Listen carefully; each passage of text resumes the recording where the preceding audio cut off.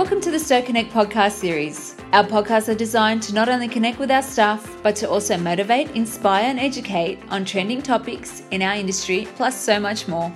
You'll discover about your fellow colleagues, we'll explore some industry relevant topics, and share useful tips on wellbeing, health and safety, as well as career and personal development.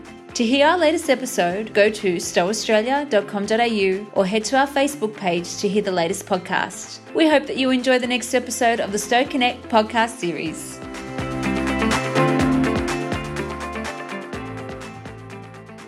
Well, hello and welcome. My name's Craig Pendleton, and it's my pleasure to be sitting down today with Luke Richmond for our latest podcast. So Luke is a former soldier who has served with Australia overseas. He's also gone on to climb mountains, row the Atlantic Ocean, walk the Gobi Desert, base jump, and somehow managed to write a couple of books along the way. Luke is here today to share his story and talk about things like resilience, goal setting and risk, and to talk about some of the lessons he's learnt along the way and how they can be applied to everyday life. So, Luke, thank you for being here. It's great to be here. Thanks so much for having me. Too easy. Well, look, you grew up a boy in the country, and then you went on and joined the Army as your first step into the real world. Yep. How did you find the Army, and do you think it set you up and taught you some good lessons for, later civilian life? Yeah, well, mate, I grew up sort of in the Northern Territory in Central Queensland, a bit of a country kid. So I grew up with those, country morals and values, but also grew up with that patriotism that's, part of the backbone in those sort of areas. So I've always wanted to join the military, even before I started high school, and that just marinated all the way through till I was 17. Graduated high school and I was off. So I joined just as I turned 17 with mum and dad's permission, signed up. And even though I only did 4 years in the infantry, it was a great starting point to life for me because it showed me this whole other aspect of life that I didn't know from the country. You learn about lots of good toys, lots of rifles, lots of machine guns and lots of explosives and all that fun stuff. But you also get that camaraderie in the military as well. So some of those bonds, with those lads, especially the ones you go on operations with, are still with me today, as a full-grown adult, almost at 40. And we've helped each other out along the way, after the Army as well. So those friendships are a great part about the military life. The operations you do obviously can be very rewarding. They can be quite taxing on you as well, not just physically, but the whole mental health aspect of it. So depending on, where you want to go in the military, there could be some consequences on that side of things that you might want to weigh up, before you get in. So you have to be quite robust and resilient and really sure of what aspect of the Defence Force you want to get into. But, in saying all that, mate, it was a great start to life, and it's something I still recommend, to anybody that's a little bit lost coming out of school or even in their 20s and 30s. If you're not sure what you want to do, just get in there, do a few years. It'll straighten you up and at least get you fit, make you earning some money and learn some new skills for life. So I still highly recommend it. Cool. Okay, you like to set yourself some big goals. You've talked in your books about rowing oceans and climbing mountains and doing other fun stuff like that.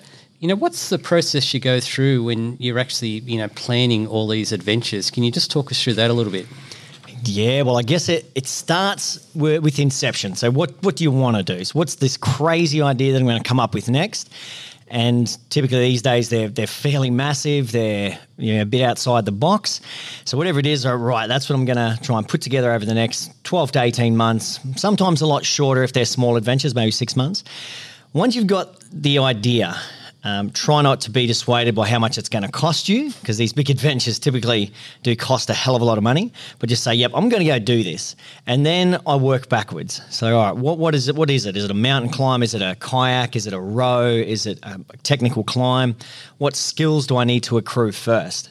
So, for instance, one I'm doing a few-year planning on is a South Pole crossing using kites and skis. Never skied, never kite skied, any of that. So this is all in process over the next couple of years, getting the skills to be able to do that type of adventure along the way.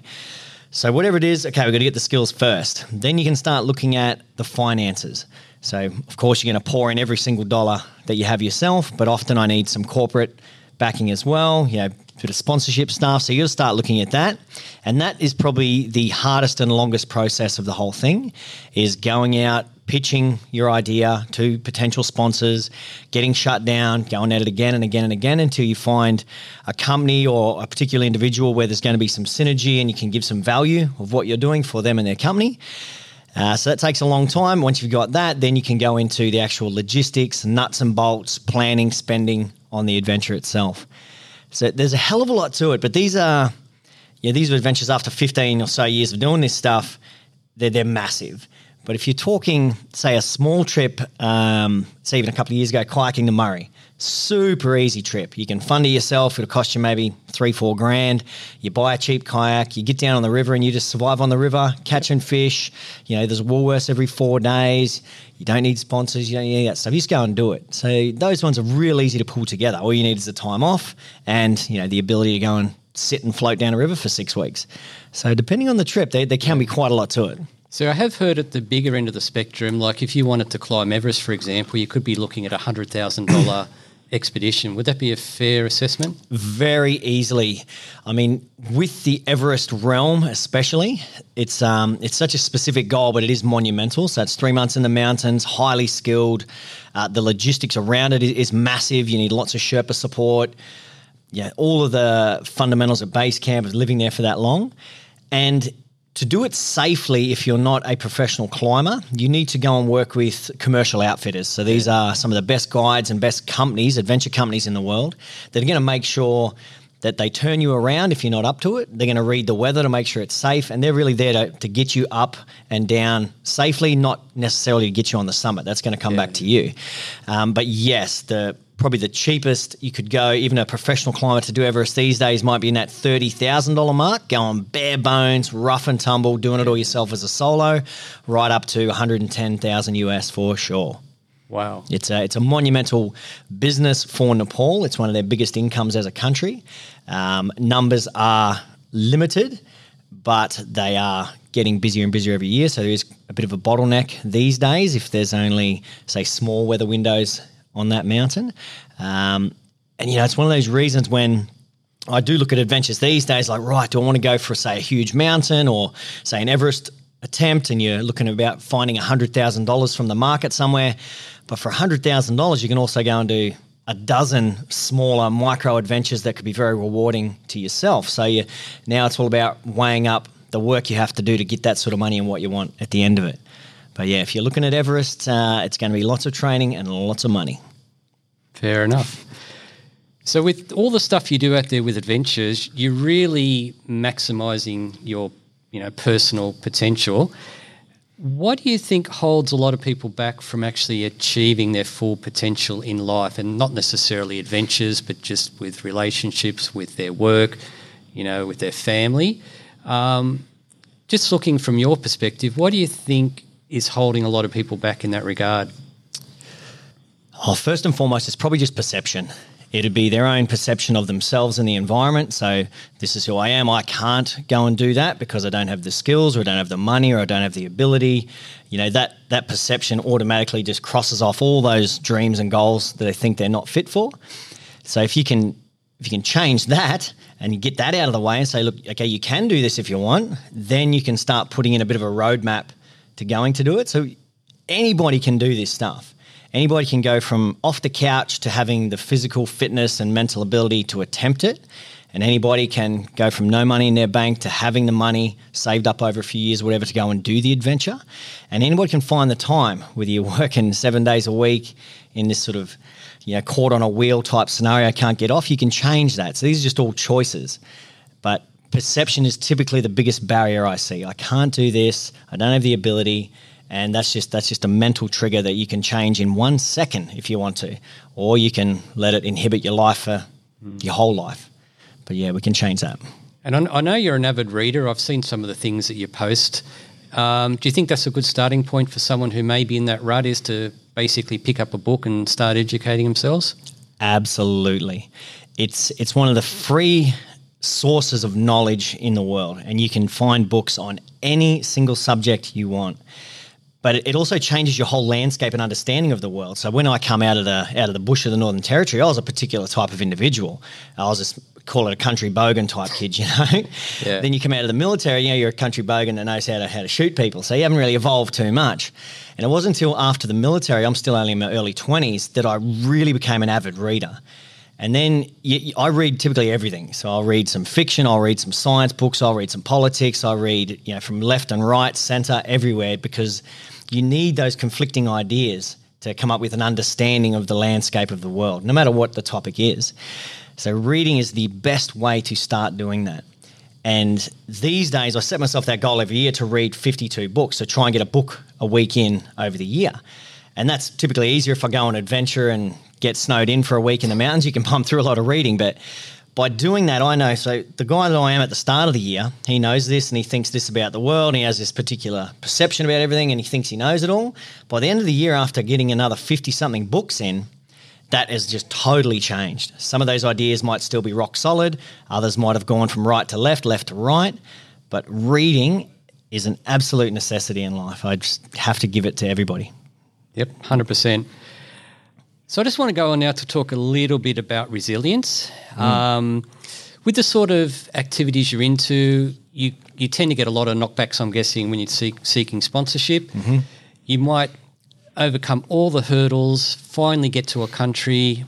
You've got your first day on the mountain or on the river, wherever you are, and then the weather just comes in and it all turns pear-shaped, and you might even just have to pack up and go home. How do you pick yourself up and keep moving and not get too despondent when circumstances like that arise? Yeah, that type of scenario has played out. What am I looking back on now? So over the 20 or so big expeditions I've done to date, what I'd consider failures in that sense would have been 4 or 5. And they, in the beginning, that first failure crushed me. Yeah, because you really take it personally as this ultimate failure of yourself, even though you did make the right decision in turning around and giving yourself a chance to go again another day. But it doesn't get much easier, to be honest, especially after you've done that whole build-up process I was talking about. You've got the sponsors, you've convinced them that you're going to achieve this massive goal, you've trained to be ready for it, everything's good, you get over. So perfect example, only, was it 2 seasons ago in Nepal, you get over there to climb a mountain you've had your eye on for 14 years. So this is Amadablam, this beautiful beast just under 7,000 metres in height, technical rock and ice, cameraman on board, everything just set and ready, strongest you've ever been. And we get to a point, it was almost about 3 hours from the top. It's right up on this huge cornice of ice, probably the only time we've managed to rest in this sort of 12-hour summit push. Freezing conditions, blowing a gale. Cameraman had gotten himself some frostbite on the fingers. My wife Elise was with me at the time. This was one of her first biggest and most challenging climbs, so she was quite fatigued. The Sherpas that he had in support sort of wanted to turn Elise around, and the other Sherpa wanted to push on with me to the top. And keeping in mind, this is a mountain I've had my eye on for 14 years. Love this peak. And I went over to the next fixed line, so it's a fixed line to the summit from this point, real steep, clipped on. It's just me and my Sherpa, Mingma, and we're going to push on. And I looked back and I saw Elise sitting there just in the snow, totally fatigued. I saw my cameraman there pounding out his hands, trying to bring his fingers back to life, and they had one Sherpa with him to help him get down safely. And from this point on the mountain, it was going to be at least 14 rope lengths of rappelling to get back to the safety or the relative safety of Camp 2. And this is sketchy as rappelling. So all that in those few seconds I was looking at that scenario, everything changed. So it went from my ego got just put in my back pocket. Ego got shut down. You looked at the whole safety aspect. If one mistake happened with the other Sherpa Kami, Elise, or my cameraman Yok, they were in a real bad situation. So I unclipped, turned around, and we all got down together nice and safely back to Camp 2 and off the mountain. But you have to try and reconcile all that back at base camp when everyone's feeling good, his fingers come good over a week, so that's all happy, and you're sitting there and everything's fine, and you ask yourself those what-if questions. Could we have pushed on? Would they have been fine? And I've learned over the years to try and not go down those rabbit holes and just focus on everyone's out and safe, mountains aren't going anywhere, we can go back, and what lessons have I learned from it? And I guess, what was I then? I was 34 years old, And I can honestly say that moment was the final death of my ego. You know, I had this monster ego coming out of the army in the early adventure days. It's all about world records and glory and fitness and strength. And I think that mountain there changed it all, because it wasn't about me anymore. It was about my team, and we all got down safely. So that was the big lesson I took away from that scenario to help me reconcile the failure. It must be such a fine line too, because you need that element of ego and drive and ambition to get you to the point where you're, approaching the summit. But then you've got to balance that with the safety of the people around you and your own safety. Yeah. And there's Absolutely. a lot of dead people up on those mountains who didn't turn around. Back. Yep. And I've seen it everywhere, especially in the base jumping world. I was in for a few years just trying that out. If you've got a big ego mixed with a lot of risk, then mixed with a lot of, say, sponsorship or whatever liability Commercial over here, pressures, where you're trying to get the video, get the shot, people just die.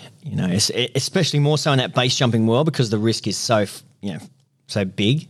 There's not really many injuries. It's just always death. But in the mountains, especially with solo, heavily sponsored climbers, pushing hard, just pushing a bit too far, dying. And after all this, even though I have that 5-year philosophy trying to drive me all the time, dying is not worth any of it. None of these big adventures are worth clipping your life short. You want to get to that next one and maybe come back and try it 3 or 4 times if that's the case. So it's all about balance. All about balance. And I'm getting better and better at it as I get a bit older, a bit wiser in the mountains. Good to hear. I might just touch on something that was in your first book. You were quite open in that book about some of the struggles you had with drug use. I think you were working in construction at the time, probably just making a few, poor life choices, young and all the rest of it. And you've obviously turned yourself around and you've got the whole adventure thing to focus on. What would you say to people who might be in a similar situation now? They might be young, they might be partying too hard. What would you say to them, in regards to what they should be thinking of and how they can turn their lives around? Yeah, mate. I mean, as I mentioned with your, the first point you brought up about joining the military, there was a consequence of that mental health aspect. So when I did get out and I took off overseas just looking for this freedom and adventure again, I didn't quite have my mind squared away. So I sort of got into this heavy drinking culture when I hit Europe, and especially living in London, and that flowed onto, the recreational drug use, and then that flowed into, very habitual drug use. And it culminated in that bloody cliched rock bottom moment where you wake up in jail. I was getting hosed down by the police because you're covered in your own filth, and the shame in the eyes of those police officers just crushed me. And I had to make that decision right then and there. So this wasn't the guy I was supposed to be. This isn't who the military produced or my family raised. I had to make a change. And I was lucky I had my army buddies to call on. So I gave one a call. I said, mate, I've got to get out of this whole scenario, this addiction and this whole lifestyle. What can I do? And, he told me to go to this place in Thailand called Tiger Muay Thai, a big mixed martial arts training camp, because he was a bit of a fight trainer.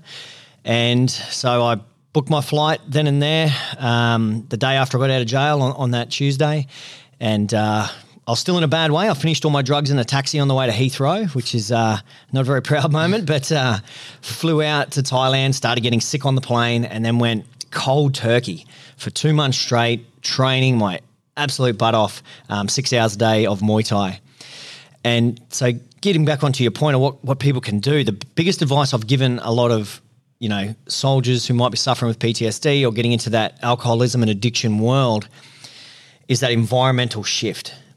If I had stayed in London, even if I had probably gone to rehab and tried to put in all these different habits and structures in place, the temptation in the environment was too strong there, and I know I would have failed.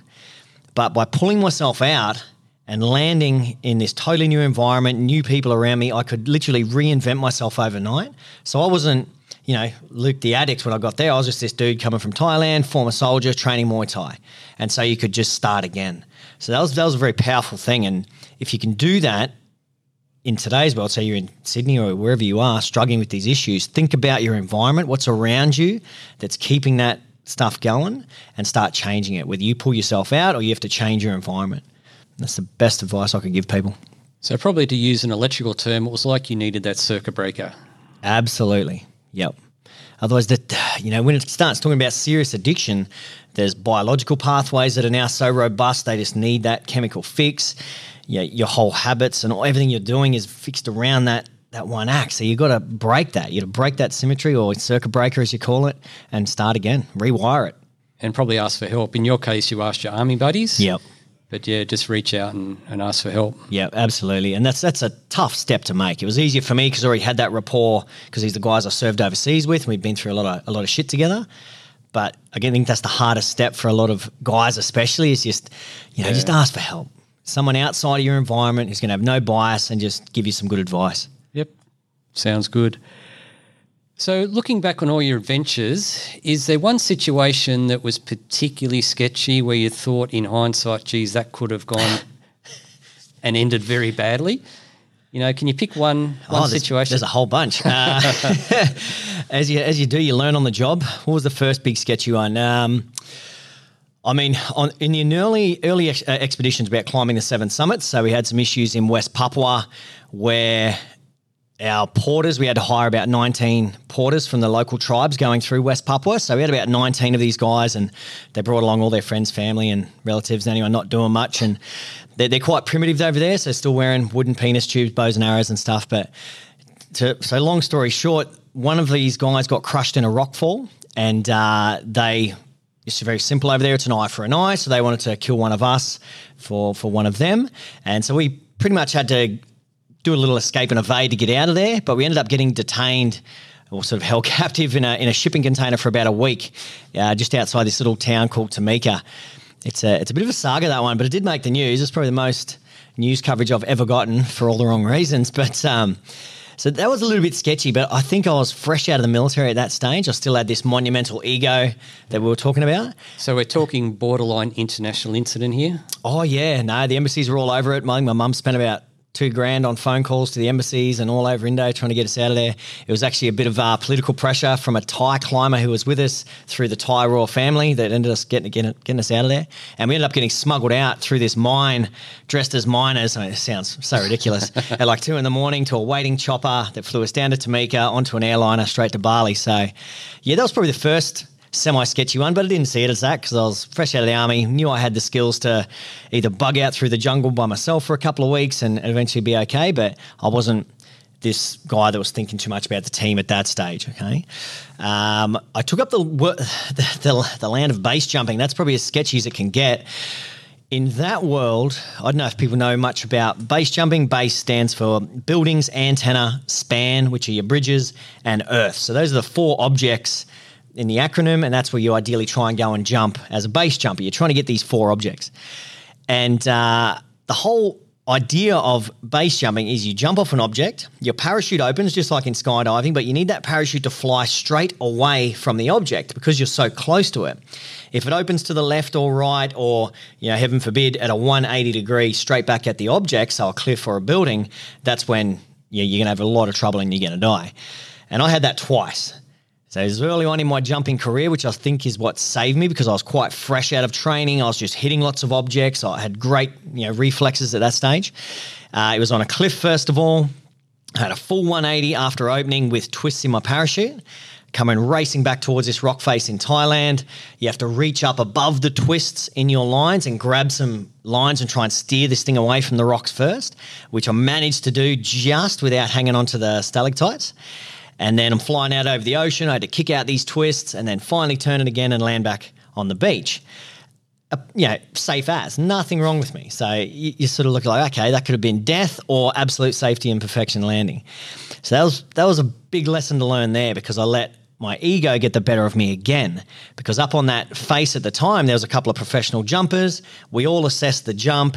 It wasn't great. There was a bit of crosswind and I didn't really feel like jumping, but the other 2 guys being professionals, like, no, she'll be right. They chucked some backflips off, had good openings and landed down the beach. So then I jumped, being the inexperienced guy, poor body position, parachute opens backwards and I nearly die.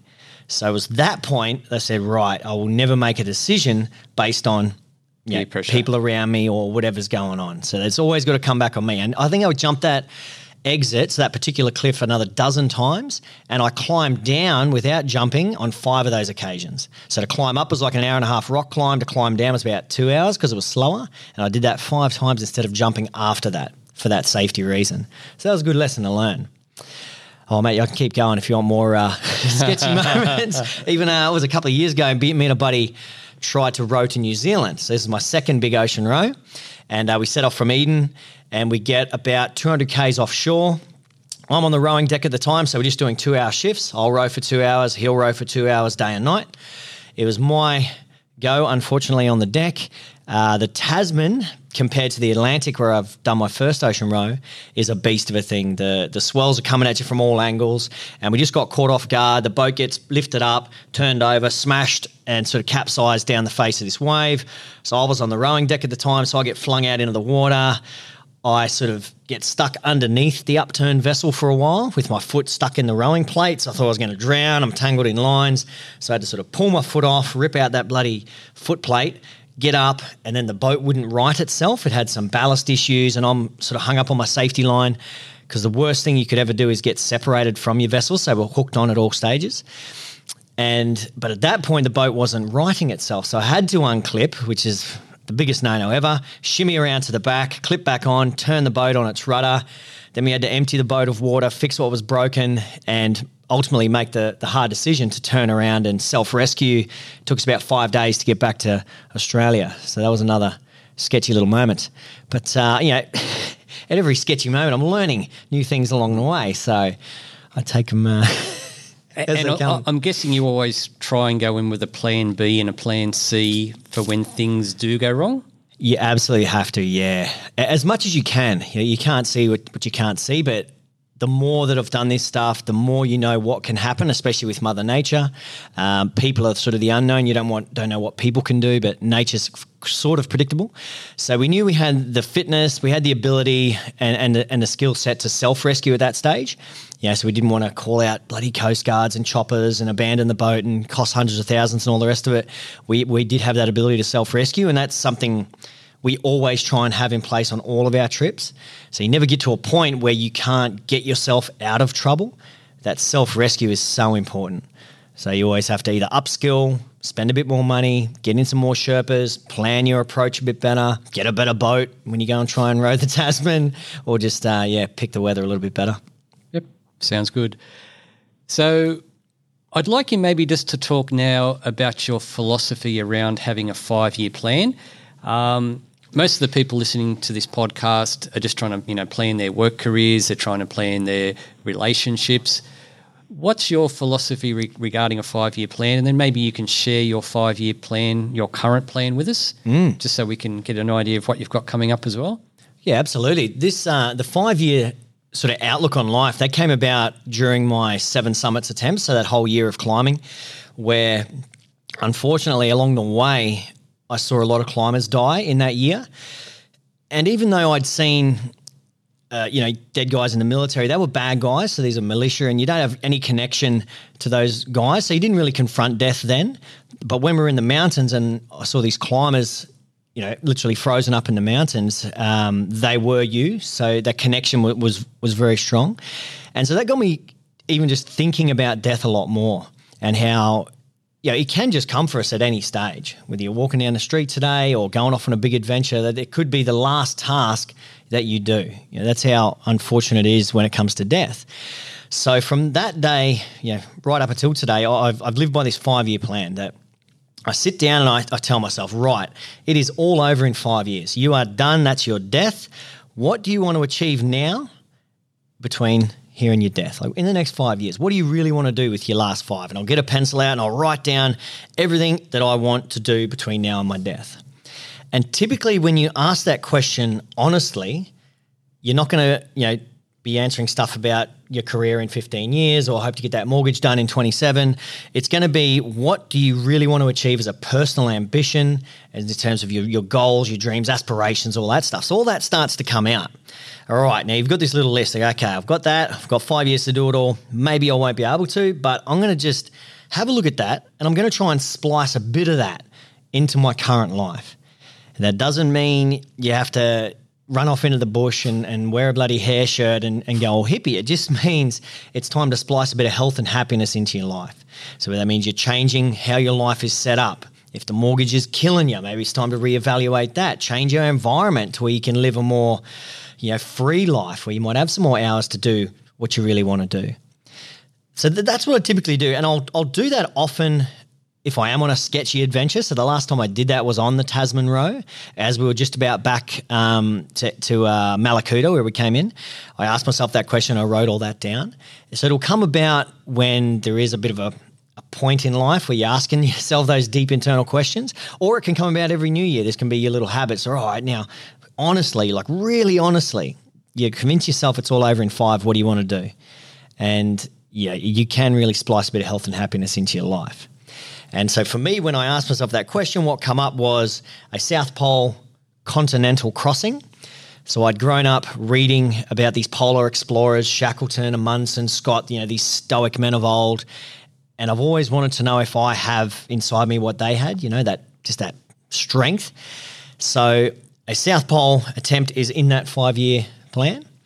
I've also got another one that I'm putting together this year, which is a custom-made little rowboat with a big solar outboard and panels all over it. We're going to take up to the Kimberley, hopefully in July, if we can get the build done, to go a little 1,500-kilometre circuit from Wyndham to Broome. So that's just a little domestic trip for this year. And what else was in that one? There was an Everest attempt in there and a couple other micro ones that fluctuate in and out depending on COVID restrictions and everything else. But like I said, that doesn't mean you should look at that and go, oh, that's not achievable. You start to evaluate the life you've currently got, and are you moving towards that? And if there's no possible way for you to ever achieve those dreams and aspirations in your current existence and what you're doing, then it's time to make some changes. It's going to be a busy 5 years by the sound of it. Massive. Massive.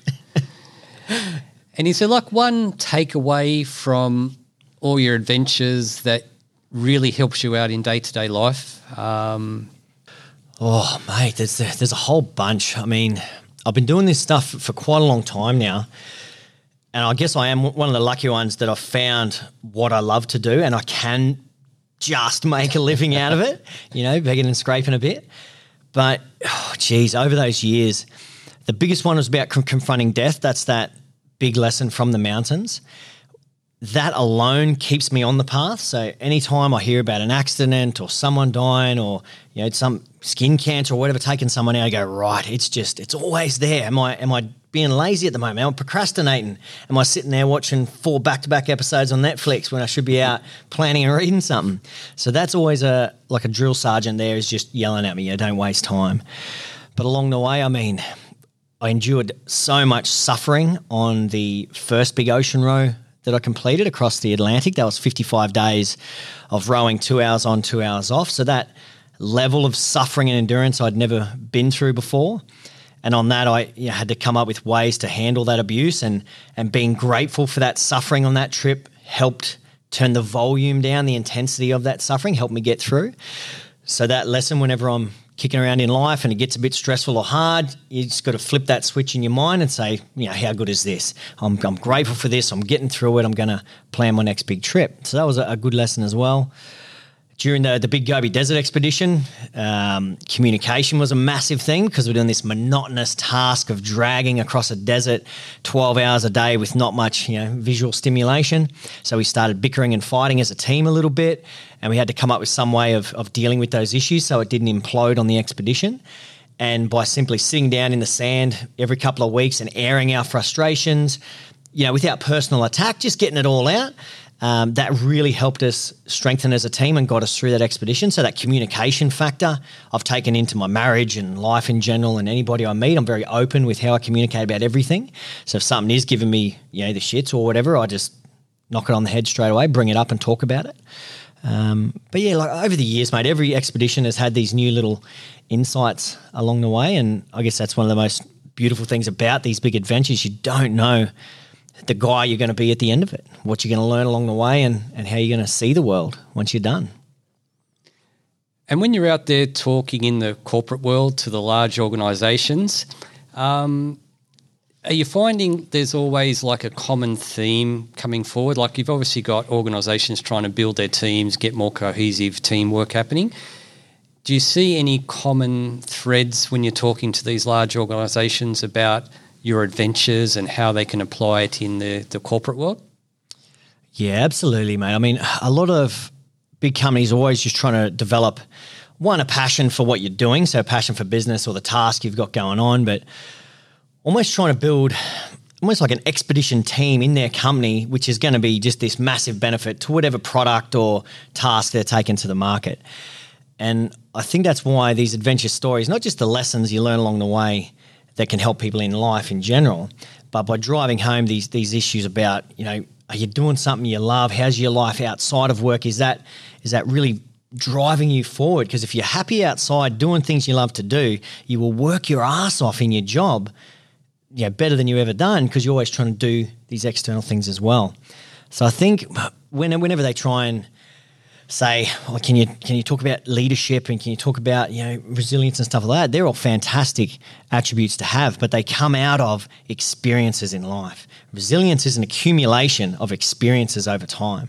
So if your workers or employees or anyone in the company or your family isn't out there doing these experiences, then it's very hard to accrue those attributes that you listen and hear about from famous sports stars and explorers, and you're like, oh, that's cool, how do I do that?